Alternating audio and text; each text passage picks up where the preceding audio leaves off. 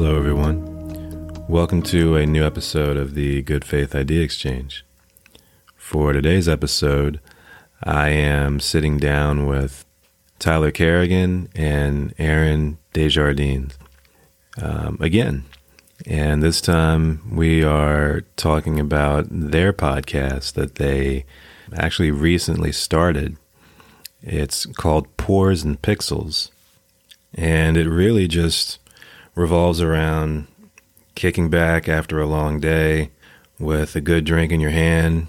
Maybe it's some scotch, whiskey, maybe bourbon, whatever it might be. And playing some video games, playing some games. Maybe it's PS5, maybe it's on the PC, maybe it's Xbox, whatever it might be. But they're sitting down and talking to some of the biggest developers as well as people on the independent side.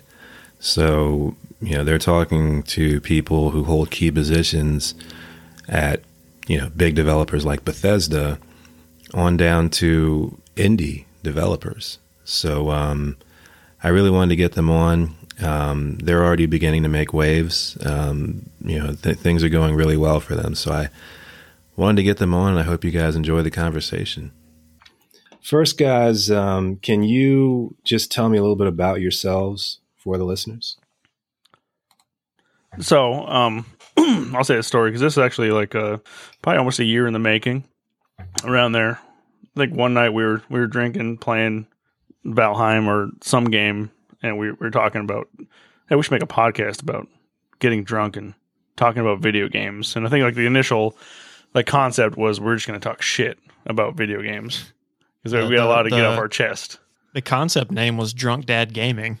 Yeah, something like that. I don't know that I'm always going to be drunk though. So yeah, okay. And then I think it was just that was the idea. We put it out, and then we never talked about it again. Maybe here and there every once in a while. And then one night, what was it, June or July? We started this. I can't remember. We launched it in June. Yeah. Yeah. I think in June I was like, hey, let's just do it. Really impromptu. Yeah, literally. Nice. I think I texted him that morning or the night before and was like, hey, let's do this. And then we did it the next day. Recorded 2 episodes in 2 days, and then we had one just talking about who we are and our favorite games, and then the second one was an actual topic, and it was indie versus AAA studios. And then we were playing this game called Ready or Not, and we were just playing. I was like, man, it'd be really cool to talk to these guys about this game because we love the game. And I sent his name, oh my god, it's Jacob Simpson. Mm-hmm. I sent him an email or a message on LinkedIn out of the blue, and I was like, hey man, we're a nobody podcast, no one's listening. We have no audience, would you like to come and speak to them? He was like, I'd be happy to, dude. Yeah, he was all about it, and we recorded it the next day, I think, and it for us it blew up. It got 50 views in a day, which for a brand new podcast is pretty good.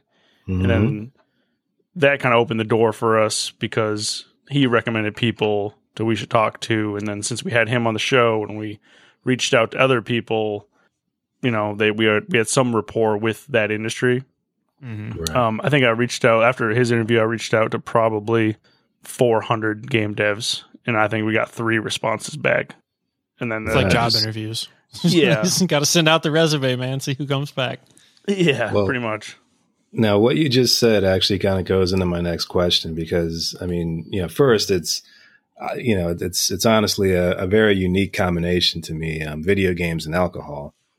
But, even though the podcast is still, relatively new, I know you've had, obviously some serious guests on, from, guys who have worked on games like Fallout 76 and Skyrim at Bethesda to, a level designer who's, worked on Halo Infinite. How difficult has it been, since beginning this, to secure some of these high profile guests in the gaming community that you've already managed to do? I'll jump in on this one. I think, DJ, you can probably speak more to the recruitment side of things. It's not something that I've had very much time and or a big hand in. That's definitely been DJ more so than myself as far as outreach.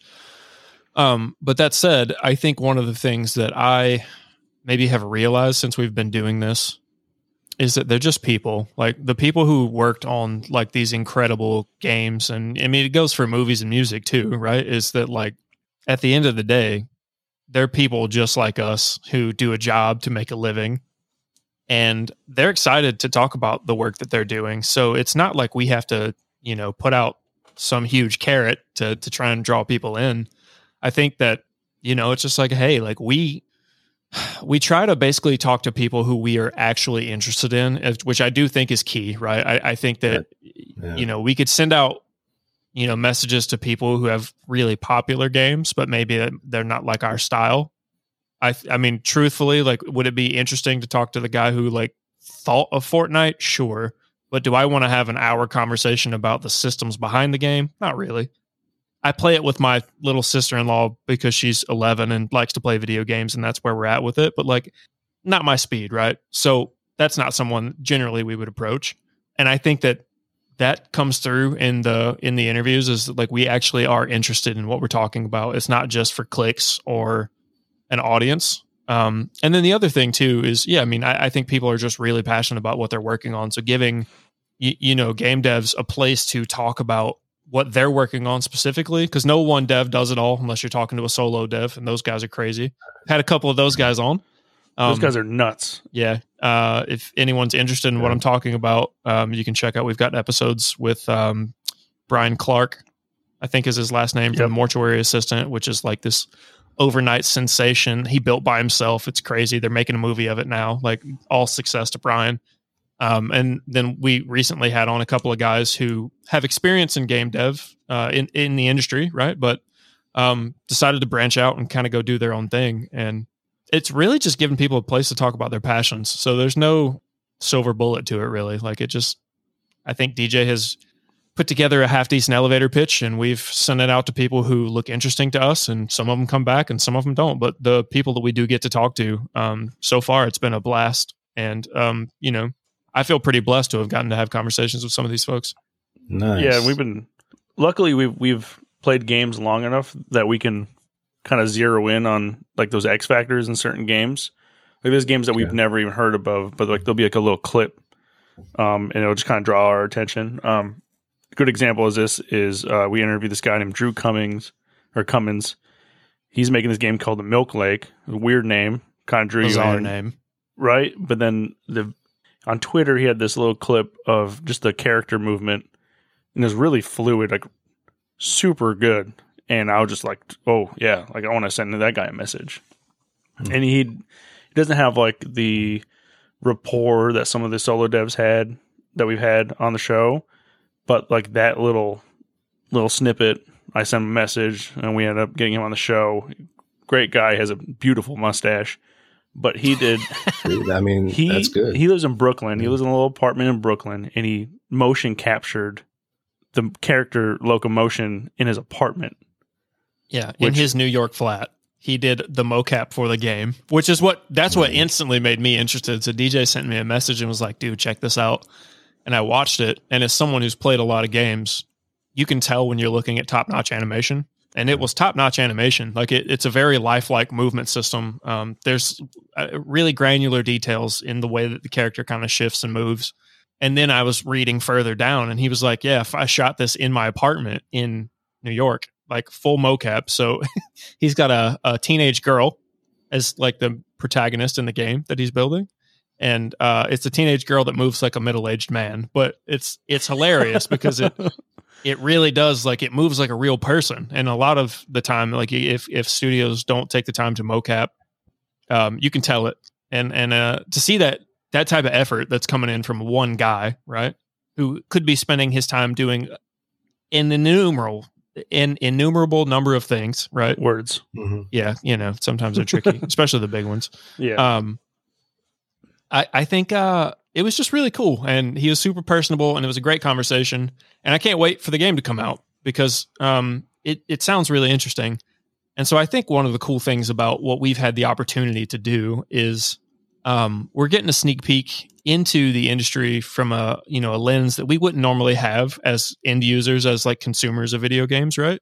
And then the other thing too is because we somehow have found ourselves with like this niche in indie development and speaking to indie devs, we're finding out about all these like hidden gems that like otherwise you wouldn't know about unless you found it buried on, the third page of Steam recommends or whatever, right? But it looks like really quality stuff. And so I'm really excited for the relationships that we're able to build now. And also for like the products that these guys are working on. Because again, I'm more of a consumer. I'm not a game developer in any shape at all. In no way am I a developer, but I love to play them. And so finding out about all the hard work that's going into these super cool projects has been super fun for us. And so I think, go ahead. No, I was just going to say, I mean, that actually made, kind of makes me think of something else. At the beginning, you talked a little bit about, deep dives and going into some of these popular, established game franchises, Assassin's Creed, for one. Is there any franchise that, you're most interested in doing your next deep dive on, and why would you want to, particularly do that one? We've had one that we talked about, and then we haven't pressed the gas pedal on it quite yet, but we want to talk about Forza because their history is really cool, and they make great games. We had some other ideas to talk about, too. I have one that I've not talked to DJ about yet at all. Oh, what is it? I want to know. But I was talking to another friend of mine who might be an interesting guest to have on for this particular discussion, and he lives in Raleigh, so we could do that local. All that aside, is The Last of Us. And the reason that I think that might be a good discussion, especially now, is that The Last of Us Part 1, which is the remake for PS5 of the first game, just released recently. So there's some buzz around it. Like, it would be kind of timely to get an episode about it out soon. Right. But if you've ever played The Last of Us, and I don't know if either of you guys have, I have. Did you play the first and the second one, or just the first? I'm still on the first. The second will eventually come. Okay. Thomas, have you played it at all? I actually have not. Tyrone, no. Sorry. No, you're good. Well, it's an incredibly famous franchise, and it's relatively small is the thing. Is one of the things that I think is interesting about it. It's like the Assassin's Creed franchise discussion. We had 9 or 10 games to dive into. Right. And it spanned like, well, the first one came out in 2007, right? So it spanned, more than a decade. So it'd be interesting to have a conversation about a much smaller franchise, but that I don't think has had any less of an impact on the gaming universe in the last bit. Like, The Last of Us is one of those games that I think created a bunch of new fans of narrative-based games, which is big for me because as someone who, like, that's probably my favorite style of video game. The more fans we can get of that particular flavor of game, right, the more that devs are going to sink time and energy into, high output projects. So I like it. And, I like to see people get really interested in those types of games. I also think that The Last of Us 1 is one of the better stories ever told in the medium. The second one was really, really controversial. Jesus, words tonight, man. But I think it'd be a really great discussion. Okay. Because, when I think about that, there's, as soon as you said Forza, DJ, that made me think of Gran Turismo, So we were going to tie it in. That's where it's going to start, because I don't think you could talk about one without including the other. Yeah, that's why the history is so interesting, is because Gran Turismo was king, and then Microsoft wanted to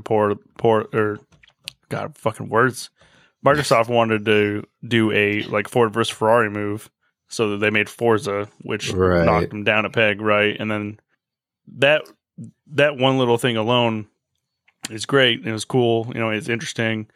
But what they did and built on to that, like to what it is now, is like it's a crazy story. And one day we'll eventually, get sit into down it and tell it. Yeah. All right. And this concludes part 1 of my interview with Tyler and DJ. Hope you guys enjoyed it.